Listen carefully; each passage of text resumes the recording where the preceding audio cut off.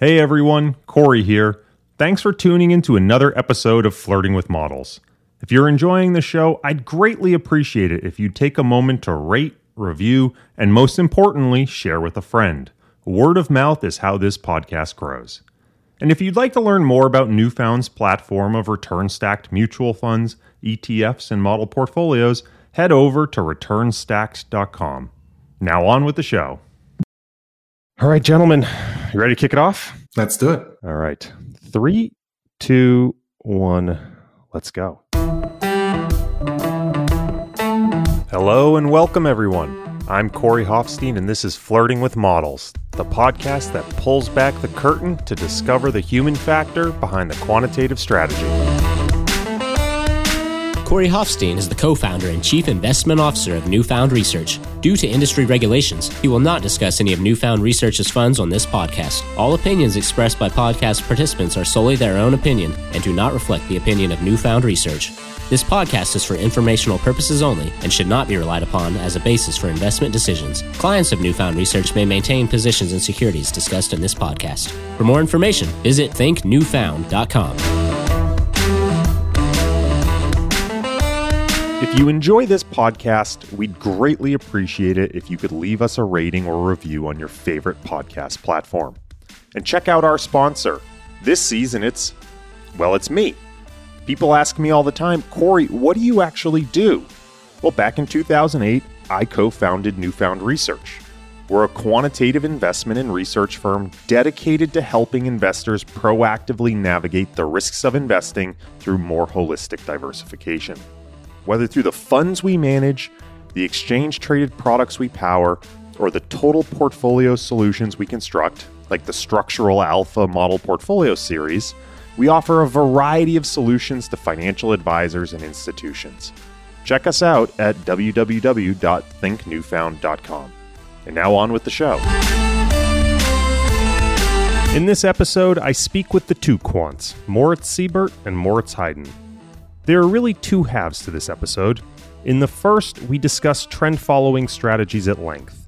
We cover the usual topics of signals, speeds, and portfolio construction before diving into more niche topics like synthetic assets, spread trades, and alternative roll schedules. In the second half of the episode, we pivot to discuss crypto markets, as the Moritzes now serve as CIO and CTO for the Exponential Age Digital Asset Fund. We discuss their journey into crypto, explorations in NFT markets, considerations that make the crypto space unique from traditional markets, and advice for emerging managers in the space. So kick back, relax, and please enjoy my conversation with Moritz Seibert and Moritz Heiden. Moritz and Moritz, welcome to the show. I have to say, I don't think I've done myself any favors with this one. I actually personally, as a host, struggle when there's two guests. To have two guests with the same first name really is not making my job any easier, but worth doing because I think this is going to be a fantastic episode. I'm really excited to have you. So welcome to the Flirting with Models podcast. Thank you, Corey. Thank you for inviting us. It's great to be on the show. I actually told my wife over lunch today that I'll be on the Flirting with Models podcast. She gave me a strange look. I feel like being a shy sit-up away from dating a supermodel anyway, so I think this is for me. I'm really looking forward to that. So finally, a podcast where I don't have to talk about all that constant trading stuff. So I'm looking forward to it.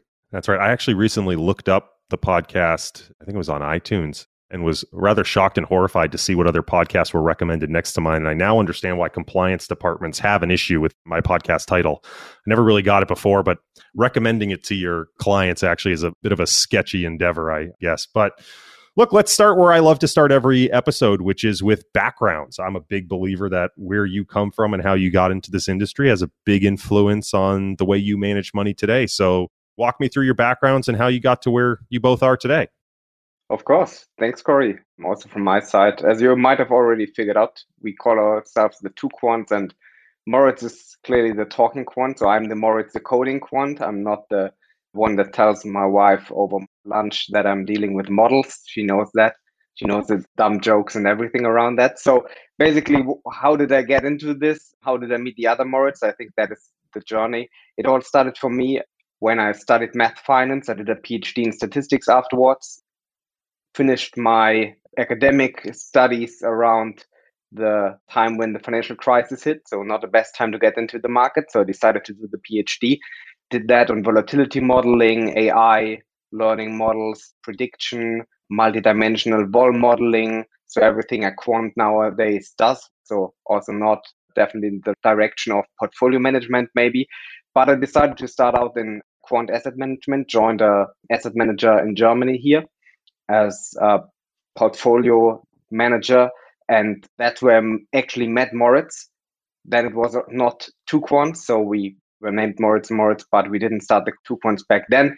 It was confusing for anyone around. We decided to split up again, get our separate ways. So I went to Munich to Scalable Capital, which is one of the digital asset managers in Europe, one of the largest ones, managed around 2 billion in 50,000 accounts there, everything highly automated, but straightforward ETF portfolios back in the day.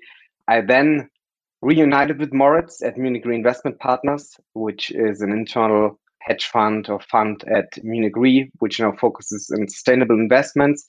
And during that time, exactly in 2020, we decided to launch Twoquants as a kind of research site, a blog.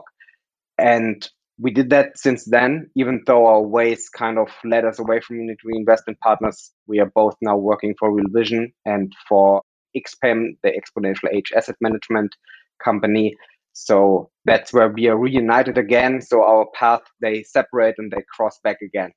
You want to hear the same from me? Absolutely. Maybe you can fill us the gaps where you weren't united. Yeah, I mean, clearly he's the clever Moritz, and I'm so glad to have him by my side today. So he's going to be doing all the mental gymnastics while I'm strictly focusing on chewing gum as rhythmically as possible, which is what it's usually like when we are together.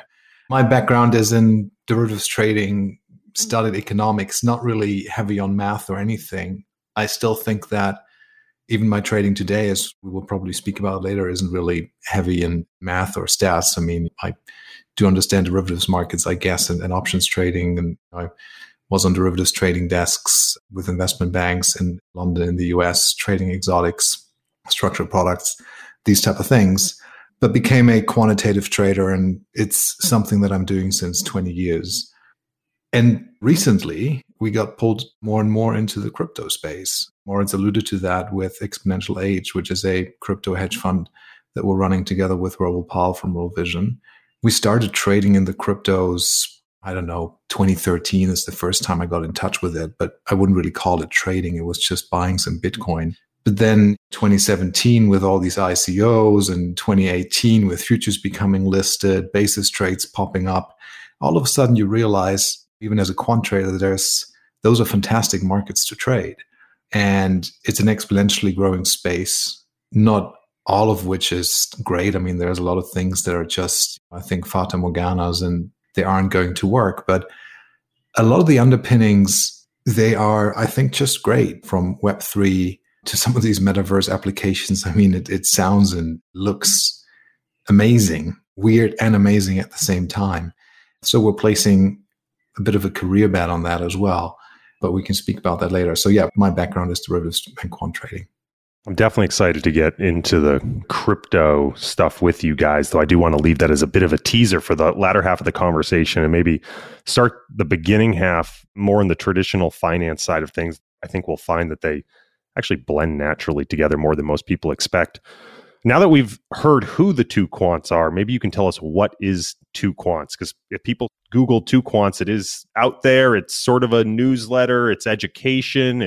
What was Twoquants designed to be? That's a very good question. Probably we didn't have a clear idea in the beginning.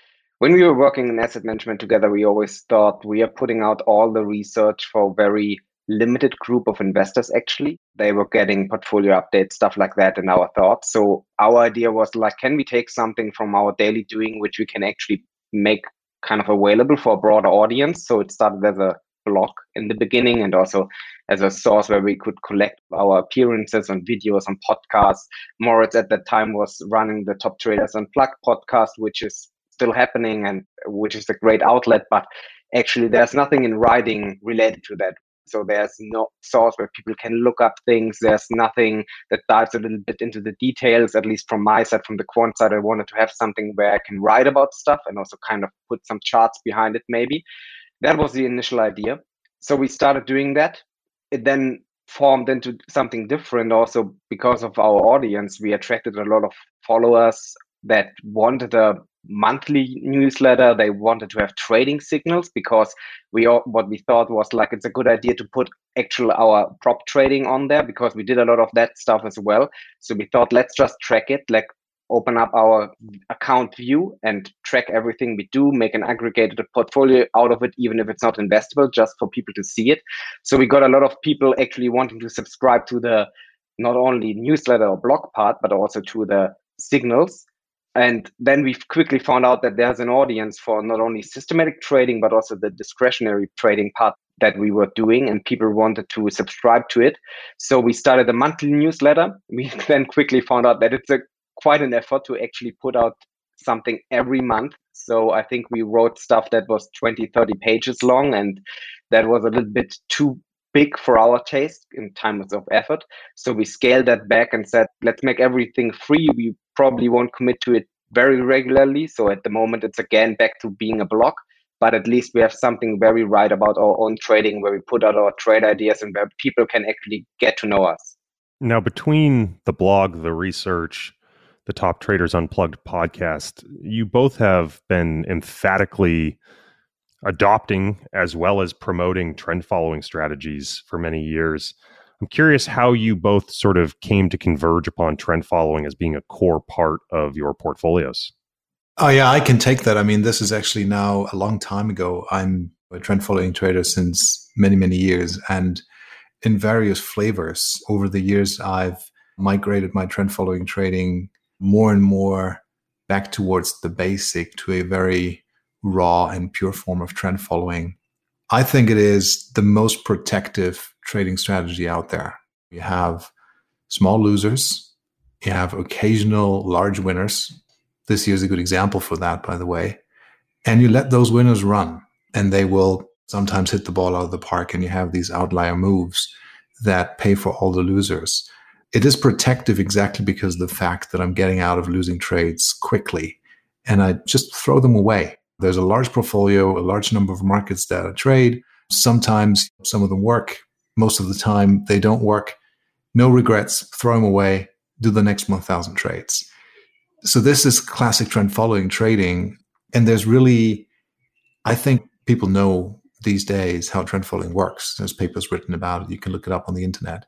But like Richard Dennis allegedly said, you can put all the rules in the newspaper and still people would find it very difficult to follow those rules because it's such an emotionally difficult trading strategy to follow with all these losers and long periods of, say, underperformance or sideways performance and drawdowns and choppiness and these type of things. So in a way, it's a double-edged sword. We're speaking about this great system, which I love to trade. And double-edged sword, I mean, on the margin, I don't necessarily want people to be trend following traders because the more there are trend following traders, the more competition I have, and I love my system and I want to make money with it. But I guess everybody listening to us, there's probably only going to be 5% of the people that will actually be able to stick to such a system and follow through with it. And 95% of the people will find it too hard and they'll migrate to something else that works for them. Pure discretionary trading, stock picking, long only, 60-40, you name it. There's always this tendency to, which is quite natural. As a human being, you look at the output of your work, a trend following trading system. In my example, you present that to somebody and they immediately complain about the choppiness of that equity curve. It's like, oh, you can do this better. There must be a better way of doing that. This has too much of a drawdown. This has too many down years. This has too many down months in a row. So it's kind of like, let's put some lipstick on that equity curve and make it look better. It's like putting a lipstick on my trend following pick, but I don't want that. I like my pick and my pick doesn't like any lipstick. So it took me at the very beginning, say 15 years or so ago, I was doing all these mistakes myself. Clearly, I was using too many parameters. I was trying to find new systems and different entries, different exits, over-optimizing the thing. This is part of the learning journey. This is part of the trading journey. And I've essentially gone back to basics, a very brutal, raw form of trend following. Well, one of the things that I find so very fascinating about trend following as a category is trend followers are very diehard in their beliefs about the trend following process. And yet it is a category that has some of the largest dispersion in returns among managers. Almost all the managers agree that they like the properties of trend following, of cut your losers, let your winners run, systematically create that right skew. They love the diversification and the potential portfolio benefits it generates. But the actual implementation details are an area of massive debate and leads to a ton of dispersion. And I know from listening to you, Moritz, on Top Traders Unplugged, this is something that the hosts have argued about for years as to how trend following should or should not be done. And just to name a couple categories, things like the different markets that should or should not be traded. Should you do as many markets as possible, or are there just a subset that you should really care about? Should you include financial markets or not? The signals. Are you using a single signal? Is it an ensemble of signals? Should you use different signals in different markets? Time horizon, should they be fast, slow, different in different markets? Portfolio construction, should you take into account things like covariance or target vol? I'm curious, you said you went through that process of putting the lipstick on the pig and then you've sort of stripped it down to raw form. I'm curious as to your take on this stuff. And then Moritz H., I would love maybe from a more quantitative perspective, your view. I can start. I mean, your first question was markets traded. I think you should trade as many markets as possible. But with many, I mean, they have to be liquid and they don't have to be the same. You don't want to have markets that are tied to the hip and they're just positively correlated or correlated by one. That doesn't really help you in any shape or form. But if you can find uncorrelated, independent markets, wheat and natural gas and equities and bonds, then those are great. So just look for them. There's more markets coming up, I think. Some of these, what people call alternative markets, I don't really like that word, but to me, they're just markets. But think about the power markets, think about freight, think about coal, different gas markets. The commodities are just fantastic. So maximizing the number of markets traded in a trend following system, I think, is a good thing to do. It doesn't cost you anything. It only has upside. You can only gain the diversification benefit. And the computer helps you do it. You don't necessarily have to do all of that stuff manually. You can trade 100 markets or 200 markets or even 300 markets. I don't trade 300 markets, but the computer wouldn't have any problem doing that. So that's a good thing to do. And clearly, if you only traded 5, or if you only traded, say, 5 equity indices and you wanted to do a trend following program, you're unlikely to have a good time with it. That's number one. Then I think your second question was signals. And this is where I think it's easy to over-optimize the thing. You have moving averages, you have breakouts, you have regression lines, you can have simple type of momentum, like is the price today higher than a year ago? These type of things. Volatility breakouts, Bollinger Bands. I mean, you name it, you'll find something. I trade breakouts, price breakouts. And those are very raw. They're not a derivative. They only use price, whereas moving average is already a derivative of price. So it's very clean. And I don't mind that. You have a period of time where, say, a moving average based model or a regression based model will outperform a breakout based model. But it's not really that important, I think, over the long run, because when you zoom out and you look at the return comparison over a 10, 15-year period, it kind of ends up in the same spot. When the markets are like this year with commodities going wild, energies going wild, everybody is short all the bonds and all the rate futures. We're all on the same trades. These systems, these signals, they will all get you in eventually, and we will all have the same positions. The exits, yeah, another form of, you can do a lot of things there. How do you get out of a trade? I use an initial stop and I use a trailing exit. That's it. Of course, you could find different exit points, exit the positions in stages, do things with that. I don't know. I don't get that much benefit out of it. I can tell you some of the spread trades and the options trading that I'm doing where I get benefit out of, but we can probably speak about this in a few minutes. And then if I remember correctly, your third question was time horizons, whether you should do an ensemble or just have one time horizon. And I trade relatively long term, not super, super long term, but relatively long term. And yes, you can mix things, and there's a benefit of doing that. If you combine a medium-term trend following speed with a longer-term trend following speed, you will get in and out of trends and trades, sometimes at exactly the same point in time, but not always. So there's a little bit of a diversification that you can get from that. I stay away from the super fast stuff, like short-term trend following. Trading costs are high, slippage is high. I just have more work to do. And it actually, over the long run, it doesn't really perform as well as the long-term stuff that I trade. And then lastly, portfolio construction. And again, there, I'm also really back to the basics. When I take a position, I have a risk budget for that position. And that depends on the market. That depends on that market's volatility, range, average true range behavior. So it's a volatility or risk measure that I'm using. And the riskier the market, the more volatile the market, the smaller my position size and vice versa. That is the most important input really for my risk. It's the position sizing.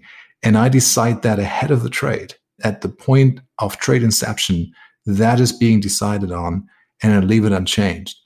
I don't touch that position afterwards unless it hits my stop or my exit. So there's no volatility control.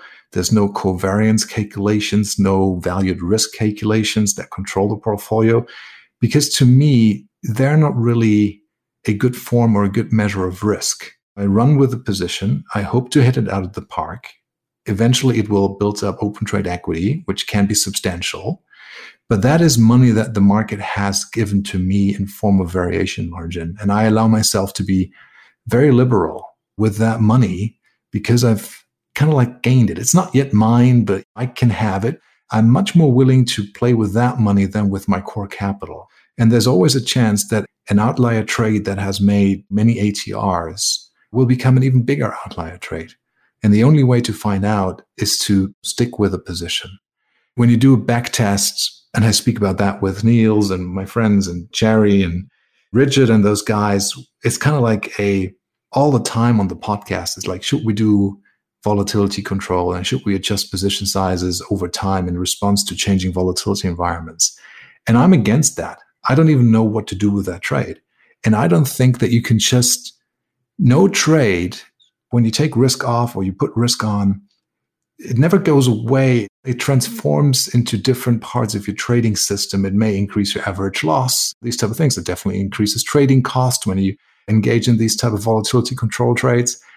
For me, I don't do it. I don't see the benefit. I don't mind the volatility, but I now have some years of experience under my belt, so I can live with the daily ups and downs in the system. I do recognize that if and when you do a back test and you overlay, it's essentially an overlay. Volatility control is an overlay strategy. If you turn that on, depending on the markets you're looking at, but most of these systems would perform better. Still, I don't care. I'm not going down that rabbit hole anymore. I'm staying away from it. All right, Moritz H., does the research and the numbers support the experience? Coming from an academic side, it was, of course, at the beginning, a true shock meeting Moritz. So everything I taught myself and I learned was basically disappearing quickly. Maybe touching on the same points, starting with markets, as an academic person, you get what you can in terms of data. So usually you are limited. So commodities is something we always touched, but no one has trading experience. So it's very interesting to see from a trend following perspective what that opens up, not only in terms of what different markets you can trade and what are the parameters of these markets also being physically settled and stuff like that, but also kind of what you can create, for example, on the spread trading system in terms of seasonality, for example, which adds a complete new, I would say, complexity to the thing, because you can create completely synthetic markets out of market you might have treated simply as one before. I mean, that one was a revelation, I would say, and it's barely used on the academic side.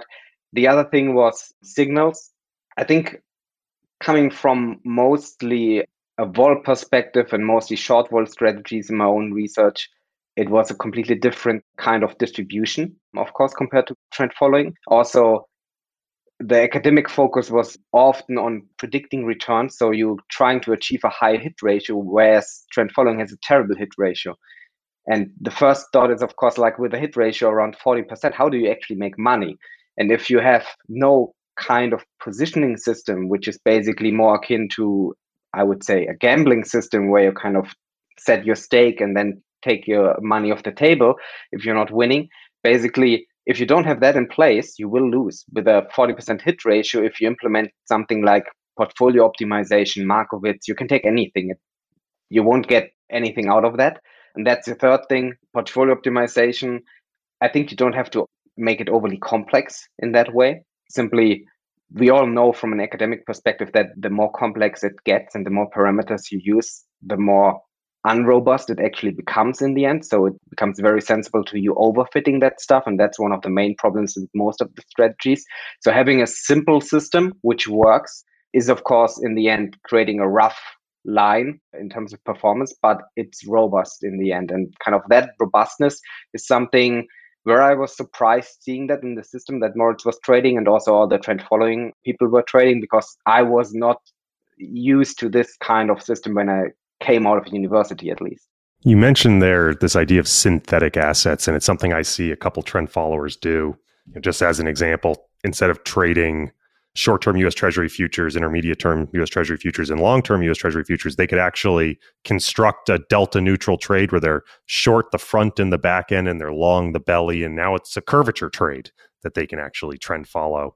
You guys, I know from our pre-call, actually, some of the synthetic sort of markets you construct is actually through looking at the same market but rolled on a different schedule, which was actually something I hadn't heard before. So, for example, oil rolled quarterly or monthly or on half-year roll cycles. I was hoping you could talk about that a little bit, expand on the idea where it came from and why it makes a difference.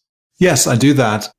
I don't remember where that came from. I actually think that came from me playing around with CSI and downloading market data from Bloomberg. And I mean, clearly in the commodity markets, when you look at, say, crude oil, natural gas, I mean, you have monthly expirations.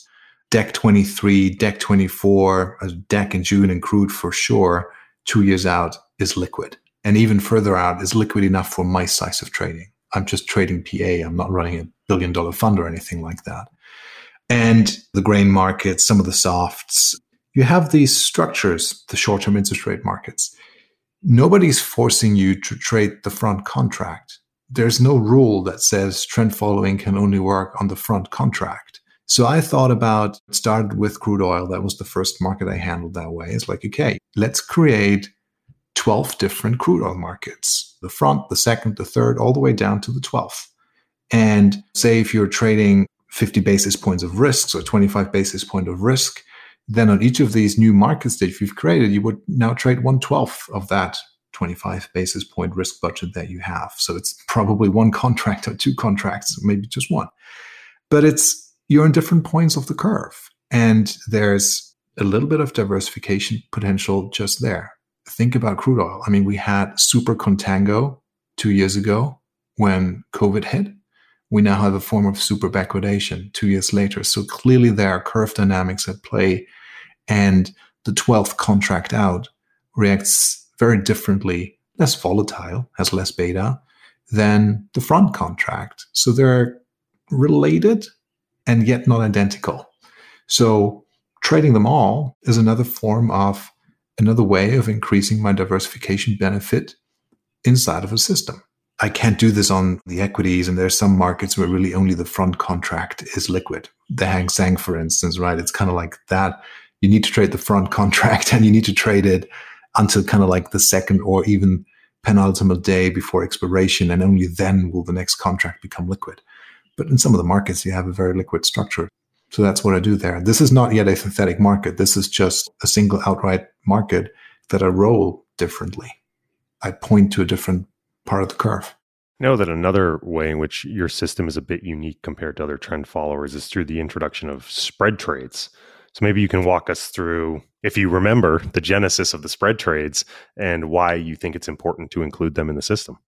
I'm not sure if I can generalize whether it's important or not. And I don't want to come across as having found something that's the holy grail. I have a limited life track record on the spreads, something like 2 years. It's been performing very nicely for me. I don't see any reason to switch it off, but I don't have like a long-term body of evidence so that I could really say people need to include spread markets. Otherwise, their trend following system is incomplete. I don't think that would be fair to say. But to answer your question on the genesis, I heard other CTAs speak about synthetic markets and that they are creating markets out of existing time series, which they then treat in a new way, and they trend follow these markets. So it got me thinking, and actually years of thinking. I was like, what do they actually do there? Are they creating commodity spreads? Are they creating exotic spreads such as DAX versus wheat, like an equity index versus grain? How do they do that? Do they take a difference? You can also add them together. I mean, mathematically, that's possible. Do they take the difference in returns? Do they take difference in prices? How do they go about currency conversion? How do they go about different volatility structures in these things? You think about this even deeper and you go like, well, aren't all the markets that we have in the portfolio already spread markets in the sense that they are ratio spreads versus the dollar? WTI divided by USD. It's a barrel priced in US dollars. It's the euro divided by USD. It's wheat divided by USD. So we already have these. And to what extent is gold, for instance, to name just one example, to what extent is the price of gold influenced by its denominator, which is the US dollar? Dollar goes strong, gold goes down. Rates go up, gold goes down. I mean, you have these dynamics. So, okay, anyway, so it gets your head spinning, makes you dizzy. I started playing around with things and I could get nothing to work. Like all the simple ideas that I had of creating a spread and subtracting one market from another and subtracting returns from another and all of these things. And then I wanted to use the same rules. That was written in stone. I'm not going to be trading the spreads in a different way than any of the other things in the portfolio. So it needs to adhere to the core system and sync with that one. I could get nothing to work really. And then I stopped, took like a year break, didn't really look at it. And then I looked at co-integration. So this is something that I'm not using for the outright trend following system because co-integration doesn't play a role when you trade a single market. But when you look at two markets together, co-integration is a thing. So co-integration and correlation are different things. Maybe just let me explain that very loosely so it doesn't get too complex and Moritz can do the other thing then. But say you have crude go up 1% every day and you have natural gas go up 50 basis points every day. That is a linear relationship that would result in perfect positive correlation. But because crude goes up 1% every day and nat gas only 50 basis points over time, crude will outperform natural gas. And when you look at their time series, there will be a spread. So those markets, in this example, they would be positively correlated with a correlation coefficient of 1, but they would not be co-integrated. They would only be co-integrated if the spread in their prices, in their time series, now we're talking prices, is stationary, kind of like a horizontal line, if you will. And that is something that I tried out. So I looked at markets, created different combinations. Now a computer is doing it. And essentially, I'm looking for breakouts in correlation or co-integration structures. And that would then signal me to take a spread trade. But I'm using the same rules. And all of a sudden, this worked. I can't really tell you why this works, but it does work. I am confident that because I'm using my same rules and I have a sample size on it, and I know that I will be keeping losses small and I will let the winners run, it's trend following, it's robust, so I'm good with it. And it has helped my performance a lot. It's a little bit of that lipstick that I was talking about earlier because it does sometimes zig when my trend following program zags. Sometimes it doesn't and they go the same direction. But one thing it definitely does do is it gets me onto different parts of the curve. So for instance, in crude, just to stay with that example, I'm long all the crude contracts because crude has been going up so much. But my spread system has also signaled me to take certain spread trades. So I'm now long at the front, I'm short June, I'm long November. So different things. And I didn't have that before. And that helps me. So yeah, that's what I do. All right, now let's turn to Moritz H for the math behind the concept. Any thoughts as to why co-integration unlocked the spreads? Good question. I never questioned Moritz's system, to be honest. I mean, from the co-integration side, it's mostly used in mean reversion or pairs trades. That's where it naturally comes in, where many people use it. Less so on a pure trend following thing. And my idea around why it works for Moritz is that he's basically introducing some mean reversion feature in a trend following concept. And that actually adds nicely to the trend following experience. I'm not sure if it's completely right for all of the trades in your system, Moritz, but at least that's what would explain it is beneficial to that. I need to correct that. I mean, I appreciate the thought, but it's not a mean reversion feature at all. I'm actually looking for a break in that co-integration structure. So something is co-integrated now and it stops being co-integrated, which means those time series start to diverge again. And I'm looking to get onto that trend. I'm not looking for a spread to close. I'm looking for a spread to widen. But the signaling is using co-integration as an input measure. Well, perhaps the marriage of those is you have a large number of market participants who are trading the co-integration assumption. And when it breaks, you end up with a bunch of forced sellers. People have to unwind their positions and you end up riding the trend of their unwind. It could be. And maybe as years go by, I'll find out more talking to people as to, why that works. But you could be right. I mean, there could be a lot of carry traders in the market. There could be a lot of stat arb and spread traders in the market that are actually looking for a spread to close because it has widened and it optically looks attractive to do a mean reversion trade. And they do that. And I take the opposite side of that trade, looking for that spread to become even wider. But I'm probably not doing it at the top. I'm looking for a period of time where kind of like these spreads have closed and hopefully they will get wider and the co-integration that I have detected will break. I probably should have just decided this was going to be a podcast wholesale about trend following because I feel like I'm doing my listeners a disservice now to take a wholesale pivot into crypto, but I also know you guys have some really interesting stuff to talk about there. So we're just going to put a hard stop on the trend following. It is one of my favorite topics to talk about. I'm sure we could make this a 4-hour podcast if we really got into it. But let's talk about crypto because you two now serve as the chief investment officer and the chief technology officer of the Real Vision Exponential Age Fund. And before we dive sort of directly into what you're doing there and how you're thinking about architecting the fund, I know, and you mentioned this a little bit in your background, that you both have been dabbling for many, many years, going on close to a decade now in the crypto space. Hoping you could walk me through your background and maybe some of the hard lessons learned along the way.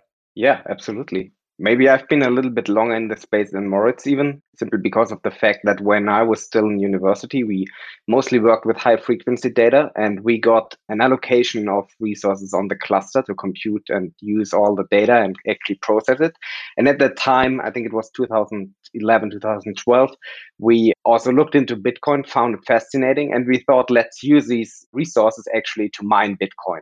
So we dabbled a little bit in that space. Probably I shouldn't mention that we misused resources at the university to actually mine Bitcoin, but hopefully that's kind of forgotten by now. It wasn't a lot back then for us because the price was nowhere really significant. So when actually the price increased by some dollars, I think it was even not a lot. We actually spent it on the only thing where you could spend it, that was computer equipment. So we bought keyboards and stuff like that with it. So basically all of it was wasted. I think we kept a little bit and forgot about it until 2016. I think when I met Moritz, we rediscovered the space, not only Bitcoin, but then also Ethereum. And we got involved a little bit. And from that point on, have been in the space together. Kind of different for me at the very beginning. I'm friends with two guys I used to work with, and they started a Bitcoin mining business, which is today one of the world's largest mining operations. And in 2012, one of them approached me, a friend said, look, Moritz, you have to buy some of that Bitcoin just to get on the boat. And I dismissed it because back then it was like it had the narrative of being illegal and money laundering and only bad things happening, circumventing the central banks, disrupting the system. So I wanted to stay away from it. And then a year later, 2013, I meet him again, we have a coffee, and I gave in and I just put a little bit of money, very little money, into Bitcoin. I didn't know anything about cold wallets or cold storage, none of that stuff. So I think I probably bought it on Bitfinex or Bitstamp, and it's in a hot wallet. Then we started mining. So we worked with him and we got some mining capacity from him. Ethereum came in 2015. Then 2016, I meet Moritz. There's some movement in prices. The space is going higher. We're now approaching this ICO craziness. There's more tokens and more coins popping up. I mean, remember like 2013, you had Bitcoin and probably Monero and Litecoin and Dash and a few others, but it wasn't like today where there's like thousands and thousands and thousands of tokens and coins, and it's impossible to really keep track of the entire space. It was limited, but when Ethereum happened, that obviously unlocked the smart contracting and all the applications that you can run on a smart contract platform such as Ethereum, unlocked DeFi. And today it's unlocking Web3 and Metaverse and play to earn and game to earn and walk to earn. And this is an exponentially growing space. And then the CME got in 2018 with the futures contracts, new exchanges, new trading venues popped up. FTX, for instance, one of the largest ones today. Interactive Brokers is now offering crypto trading, Coinbase IPO. Look, I mean, this is a fast growing market and it created a lot of trading opportunities for us. You can trade these markets from a trend following point of view, and I do that. And you can also see other inefficiencies that are exploitable in these prices. And we've talked about the basis, the Bitcoin and Ethereum futures basis, the funding basis, which is now relatively unattractive. Maybe it'll be a bit more attractive in the future. I don't know that. But 2 years ago, that basis was 30, 40, sometimes even higher than 40%. So you have a cash and carry trade staring you in the eye where you can make 40% per year. And it's kind of like, you have to do it. But figuring out how to best do that trade, that is kind of like the trick. I mean, you can do that trade in several different shapes and forms on several different venues, but they all have different risk characteristics and they all have different funding inefficiencies and these type of things. But that was a great trade. You could do that in Ethereum, and it's changing so fast. I mean, now you see it in DeFi and yield farming and staking and stable coin lending. It's a very attractive market. So from a trading perspective, with my trading hat on, this is just super interesting and I enjoy doing it. It feels to me like that cash and carry trade is sort of where Alice falls down the rabbit hole for many traditional finance people, because they see that very traditional finance trade and it's very attractive. As you mentioned, 2 years ago, you're getting 40% annualized from what is a pretty low risk trade, at least in theory. I do think the trade highlights a lot of the implementation considerations that are perhaps unique to the crypto space. Things, for example, are you going to implement this with CME futures? Or are you going to implement it on a crypto-centric centralized exchange like Kraken or FTX and understand their liquidation rules? Are you going to keep things in a hot wallet at the exchange as collateral or cold storage and have to manage your collateral? I was hoping maybe you could talk about some of these things and compare and contrast those choices and what makes crypto asset management a little bit unique. I'm happy to do that. I mean, as you say, the cash and carry trade, this is not something that is new. I mean, you can see this in the crude oil market. I mean, 2 years ago with that super contango, you're buying crude, you put it on floating storage. That's essentially a cash and carry trade and you sell a futures contract against it. So yes, you can do the cash and carry trade in different ways here as well. With the CME, okay, you know that you're facing the clearinghouse of the CME. So that's a good thing. That is what I'm used to with my trend following trading program anyways. When I trade the S&P mini or any of these contracts that clear there, that is the same risk. But not every broker at the beginning offered access to Bitcoin and Ethereum futures. And there's also a backed SIBO listed future. I'm actually not sure if that still exists today. It was always the smaller one and the less liquid one. But okay, so you face the clearinghouse. Not every broker gives you access. So you need to find the broker that does trade that market. And then the question is, well, how much margin are they requesting for you to put on that trade, especially on a short position, because you will be short the futures contract. And initially they were like, look, this thing can jump 100 or 200% overnight. So essentially you need to fully collateralize the thing. This means it's very funding inefficient, very capital inefficient to put it up, because you also have to fund the spot Bitcoin or the spot Ether lag on another venue. And So you have to pay for one and you have to pay for the other. You have essentially two funded legs and they don't know of each other. Usually in an efficient market, the spot position would be good collateral against the futures position, and there would be some netting, not to zero, but there would be some netting that takes place that would improve the capital efficiency. And initially that wasn't there. So you had to find ways to make that trade better in order to realize as much of the 40% that you can see on the screen and not lose it all because of funding inefficiencies. And one way of doing that was to say, and initially you could say, look, I have the position in the backed warehouse and the future that clears against backed will recognize that position. So you got some netting there. Then the margin rates came down. And then you can also do it on a crypto venue such as FTX or Binance, or you've mentioned Kraken. And here it's a function of, okay, so what do they accept as collateral? Will they accept a spot Bitcoin position as collateral? Yeah, you find one that does that. For instance, FTX does do that. And they would recognize the futures position that you have now on their venue. Obviously, they don't recognize the CME position, but you can sell a futures contract or a perpetual swap on FTX. They would know of both positions and you would have netting benefits there. But now the risk of that trade also has a different characteristic because you're no longer facing the CME, which is your trusted clearinghouse. You're facing FTX, which is now a, I guess, well-capitalized and well-funded crypto venue. But back then, it wasn't really that large. And you have your position in a hot wallet, not your keys, not your coin. So how much of that yield that you're seeing in the basis is actually fair yield and how much of it is counterparty risk?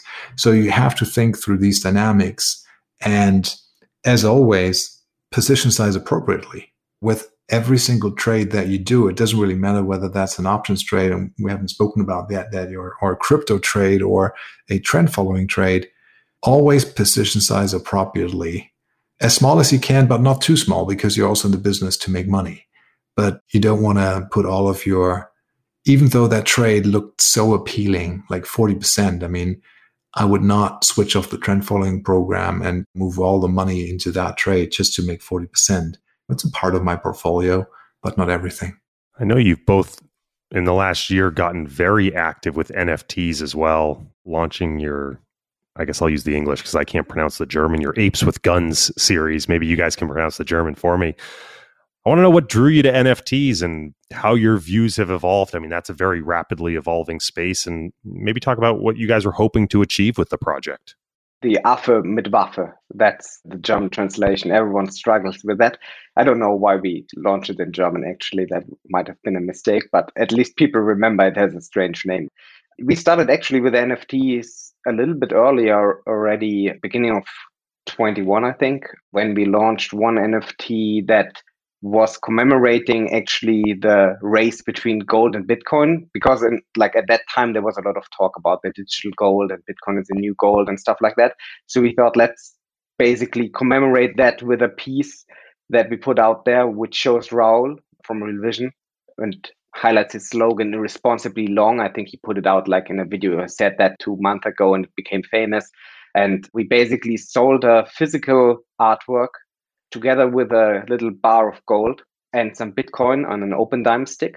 And then people ask us, why is it not an NFT? And that was basically, we have eyed the NFT market before, but we never minted an NFT. So from the technical side, I just wanted to know, how is it actually done? How does it work? What are the benefits? So the first NFT, we really made it because people just asked us, why is it not an NFT? And we kind of wanted to own that. And that was sold out quickly. It was also a limited edition, very low numbers. So there was no utility attached, pure art and the fun for it. And these pieces now hang kind of all around the world. So one is in London at a hedge fund office, which we know, and some are in Asia and in Australia. So we send them all around the world. That was a pain, of course, like sending physical pieces, also sending gold and the open dime sticks and stuff like that. So this was terrible. So definitely we wanted to venture on into a NFT only space, I would say. And I think that is kind of the idea, or where we found it interesting was basically for our community, because we discontinued the newsletter also for the reason that it just was too much effort to bring people together. We always thought about, like, we are getting the same questions from 20 people, for example. How do we answer them more efficiently? We thought about, like, let's make a Slack channel. But if you make a Slack channel, you have to kind of invite everyone. They have to dox themselves. They are all known. Kind of every subscriber is in there. It's getting terrible. There are a lot of integrations that can help with Slack. I mean, there are some, but from a technical point of view, it's definitely not made for streaming information. So I found the concept of Discord servers actually, which I know back from my gaming days, quite interesting. So kind of having that and seeing that adopted in an NFT space, I found that ideal for the user base. And there are a lot of API integrations. You can streamline different price series. You can streamline signals. You can basically ask for or let people have commands and basically input them trade ideas, input them every kind of stuff which you can collect. So it's very interactive for both the users as the providers. And we thought about that. And at the same time, we launched the NFTs Affe mit Waffe just for fun. Again, that was a coincidence, basically bringing the two areas together. We had this AI, the Real Vision bot, programmed because of, I would say, also just a loose idea. And we wanted to create some art with that based on artificial intelligence, because I'm also a little bit into generative art. So I thought, how can I use that data that I'm getting from that thing? So I put out the first ape with a gun, which is basically a picture of an ape holding a gun, which is processed by an AI. And then based on the emotions in the Real Vision interviews, which are processed by natural language processing, it kind of creates the colors and the filters around that. So every day we're doing that for 250 days, and it's always a unique thing. Back then, it was only the first one, and someone wanted to buy it. Actually, I wanted to do that only for myself, having the NFT and printing the physical piece. And then people from the community actually approached us and were like, what are you doing here? Are you creating an NFT community? And I mean, the first one was sold for $10, I think. Now we're in a range of probably $10,000 to $15,000 per piece. And we structured our membership around that. So we are creating basically a community of people who are interested in investing, who have an overlap in investing. Most of them have experience around that, and who are now using this Discord to exchange trade ideas, to organize meetups, to also get input from ourselves around all the topics of systematic trading, trend following, but also a big area has become NFT trading itself. So this is one of the things where I would say, like, we got interested. So we looked into that as well. And there have been a lot of people who have been providing us with great input. And we are basically, I would say, we are profiting from that community in the sense that we learned from them what is important about NFT projects. And we now put it to use by actually trading NFTs ourselves. You guys really went from an initial interest and experimentation and playing around in an evolution to really a strong career switch for both of you. Now with the Exponential Age Fund that you are actively involved with in managing. Can you tell me a little bit about what the fund is, the structure of the fund, what you're hoping to achieve with it? It's a relatively young business, Corey. So we have one fund today. It's called the Exponential Age Digital Asset Fund. And that fund started in November of last year. I can't really give you the specifics and returns, but it's been a very successful start. Just leave it like that. And Exponential Age is a digital asset investment management firm. We're looking forward to launching more funds this year with different objectives. There's one that is going to do more like market neutral yield type of trading. Remember the basis trade that we just discussed, even though that is today not as attractive, but there is a bunch of other trading strategies in DeFi or market making, these type of things that you can trade there and make money.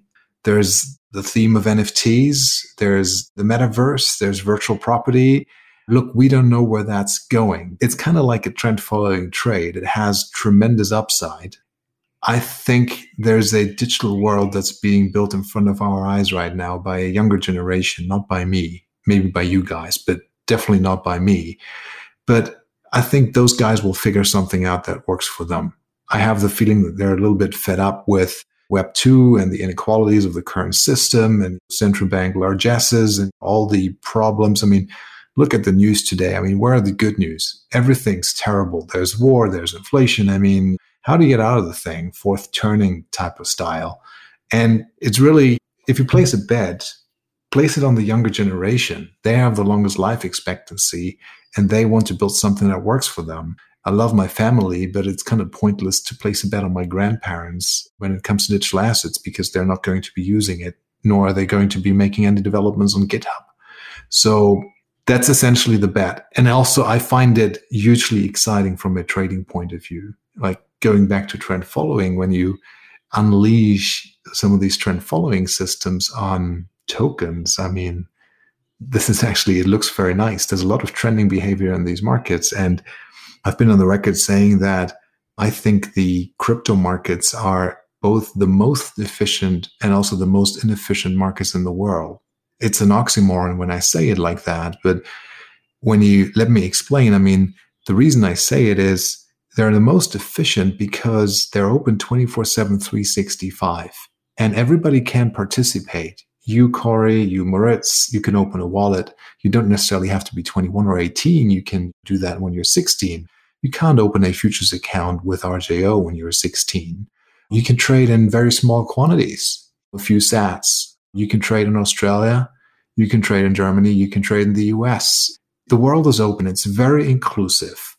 There's no central clearinghouse. It is siloed trading operations in different parts of the world. FTX, Binance, Kraken, they all trade Bitcoin, they all trade Ethereum. So there's no longer a central point of liquidity. There's no longer a central clearinghouse where essentially all of the S&P 500 volume would go through the CME. That's not true. It's arbitraged across different venues, 365 days of the year without any interruption. There's no limit up, there's no limit down. There's no volatility breaks. There's no stuff like the LME canceling nickel trades. None of that stuff happens. There's no payment for order flow. There's no dark pools. This makes it very fair, very efficient, but it also means that you have these meltdowns because participation in the market is largely retail driven, where institutions are coming into the space. We know that, we see that, we talk to them, but the big institutional adoption wave is probably still ahead of us. And so sometimes, because people trade with leverage on these exchanges, and previously the leverage was 100-1, now it's no longer 100-1, but when you have one of these bad days, the markets just need to exhaust themselves. Otherwise, they wouldn't stop going down. There is no limit down where there's like a trading halt. So that makes them efficient. And they're inefficient, and you can see patterns and structure and all these things like trend following working really great because they're not yet populated by all these PhDs like Moritz, who would otherwise be arbitraging the S&P 500 vol surface for half a basis point. And they're coming. We see them coming from Goldman's, and they're leaving TradFi. They're going into crypto. So that space will become more competitive going forward. But today, you have a lot of leveraged retail trading, and that creates these patterns, which from a trading point of view, is just a great thing. So we're building a business around that with Exponential H. On the one hand, we're looking to provide access to the space, efficient access to the space, where a lot of people, they have concerns about accessing the markets because yes, you can DIY, do it yourself and buy some Bitcoin or whatever token you like or a basket of tokens on an exchange. But then if it's hot, you get concerned about custody. Taking it into cold storage opens another cans of worms. How do you actually manage your key? Is it you and your wife? Is it just you? What if something happens to you or you and your wife at the same time? What's the backstop? So it's very difficult for, say, a family office or an institutional investor or a high net worth individual even to scale into crypto. And the only way that was available to them was essentially through venture capital funds. And this is where most of the investment money is still concentrated. Probably my guess is that the overall space, the overall investment hedge fund crypto space is just 30 billion, of which 25 billion is VC. We have a bunch of VC funds that are north of a few billion in capital. But you're locked up for 10 years. It's illiquid. It's intransparent. The outcome is hopefully very positive for those involved. But that was something that you could do because no other infrastructure existed. The third-party custody solutions didn't exist. The administrators, the fund administrators didn't want to touch crypto. The banks didn't want to touch crypto. They didn't allow you to onboard. But that has changed.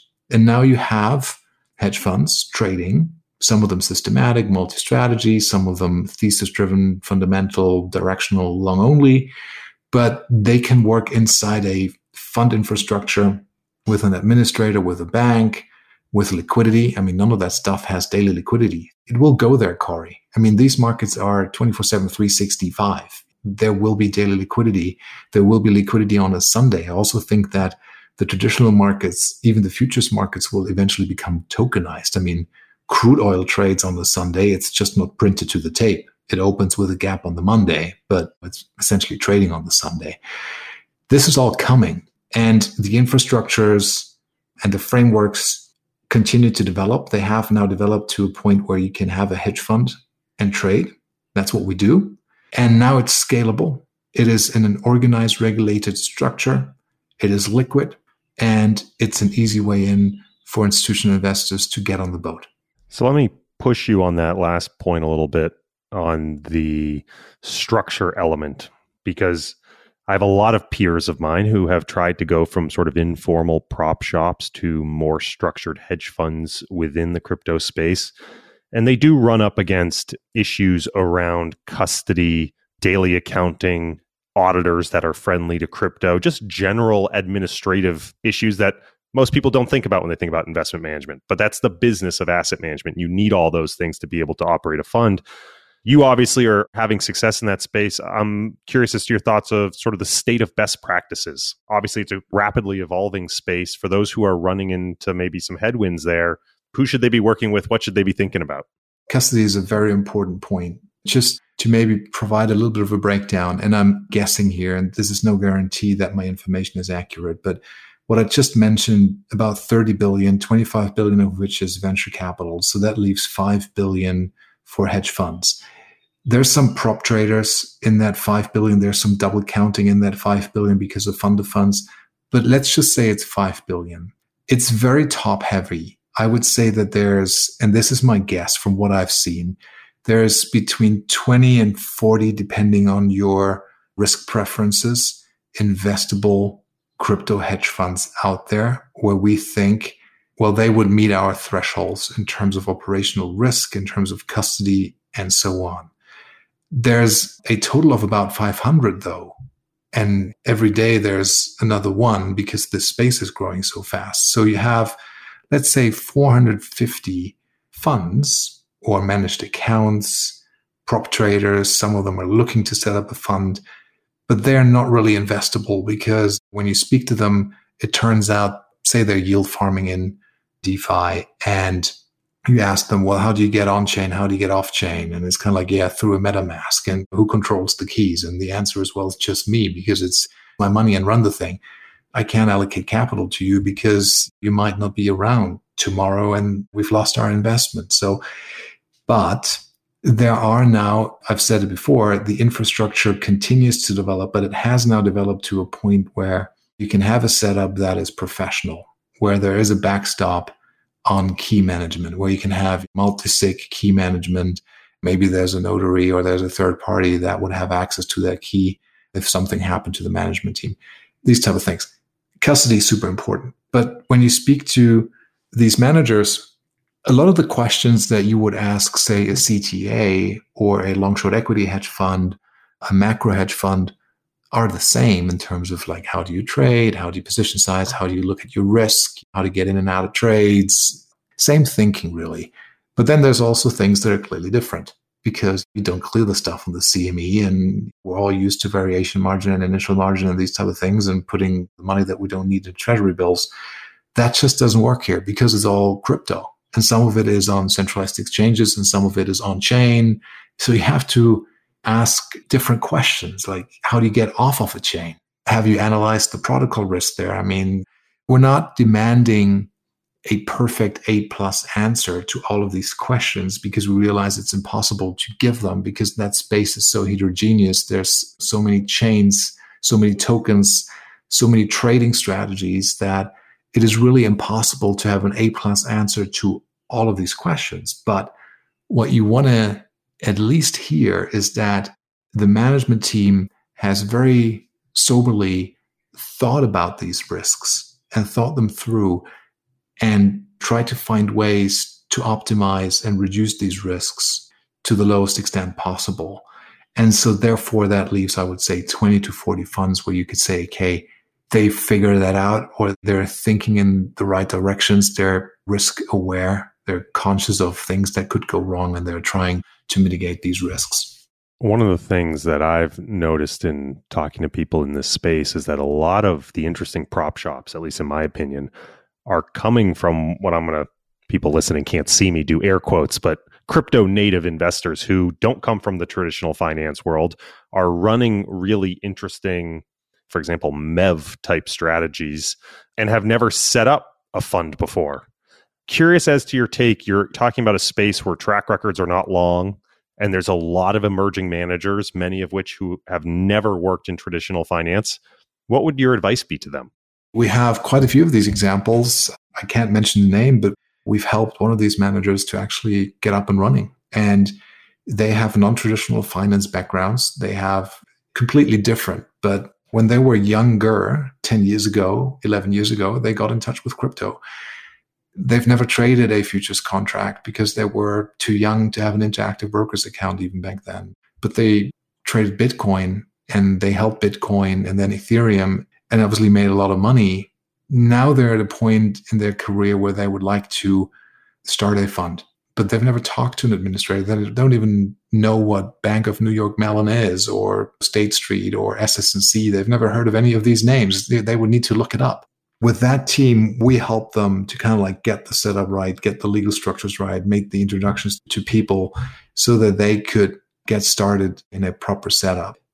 Yes, I mean, you have to do the work. This is what an institutional investor will require. They want a crypto hedge fund to essentially look like the long-short hedge fund.